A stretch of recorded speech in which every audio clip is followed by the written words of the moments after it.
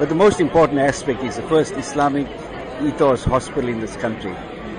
There's not another hospital like this in South Africa, and I think we've catered for the needs not just of the Muslim community, but the Muslim community obviously can be reassured from the kitchen facilities, from the caring ethos, empathy, the type of facilities for prayer, wudu, ghusl khana, and those type of things. So I think we're trying to revitalize, re-inject the concept of care into healthcare. And of course, the concept of excellence in healthcare. And I think this is something very important. I think over the years, people pay a lot of money in private institutions. And unfortunately, we really don't have the quality of people that you need.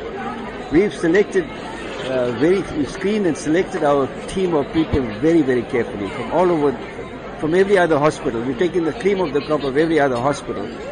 So when you walk in here, it's not about hospital anymore. It's about hospitality. We want you to have an experience second to none. Well, walking throughout the hospital, I can see the experience is par excellence because you've got facilities like private wards and private beds as well, three-quarter beds that are not exactly hospital beds to me. Yes. Tell us a bit about the exclusivity of the hospital.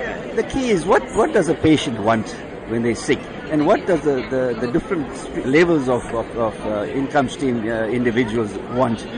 You have to cater for the wealthy and the ones that are not so wealthy. Now, many of the wealthy obviously want something that's really going to give them comfort, allow their families to be with them. And we've got about 8 luxury suites, and we've got 2 suites that are going to be super luxury. Now, when you say luxury suites, the beds alone are about 90,000 rand. It's 120 centimeters beds from Stiegelmeier. Only hospital in the world that has these beds. And the super luxury suites will end up having beds that are 180 centimeters. And again, it's super luxury, costing almost 100,000 rand for those beds, where there are 55-inch screens and that type of thing.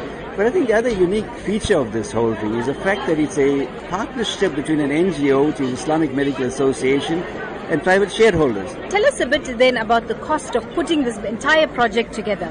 As I mentioned before, the Islamic Medical Association initiated the project and really didn't have the funds to put up the project. We started off with an 80-bed facility, and we ultimately now sitting at a 164-bed hospital. And the Islamic Medical Association really is the major shareholder, owning 26%, and we sold 74% of the shares to other shareholders. So to tell you what the cost is, it started off at about 100 million rands. Today it sits at about 450 million rands.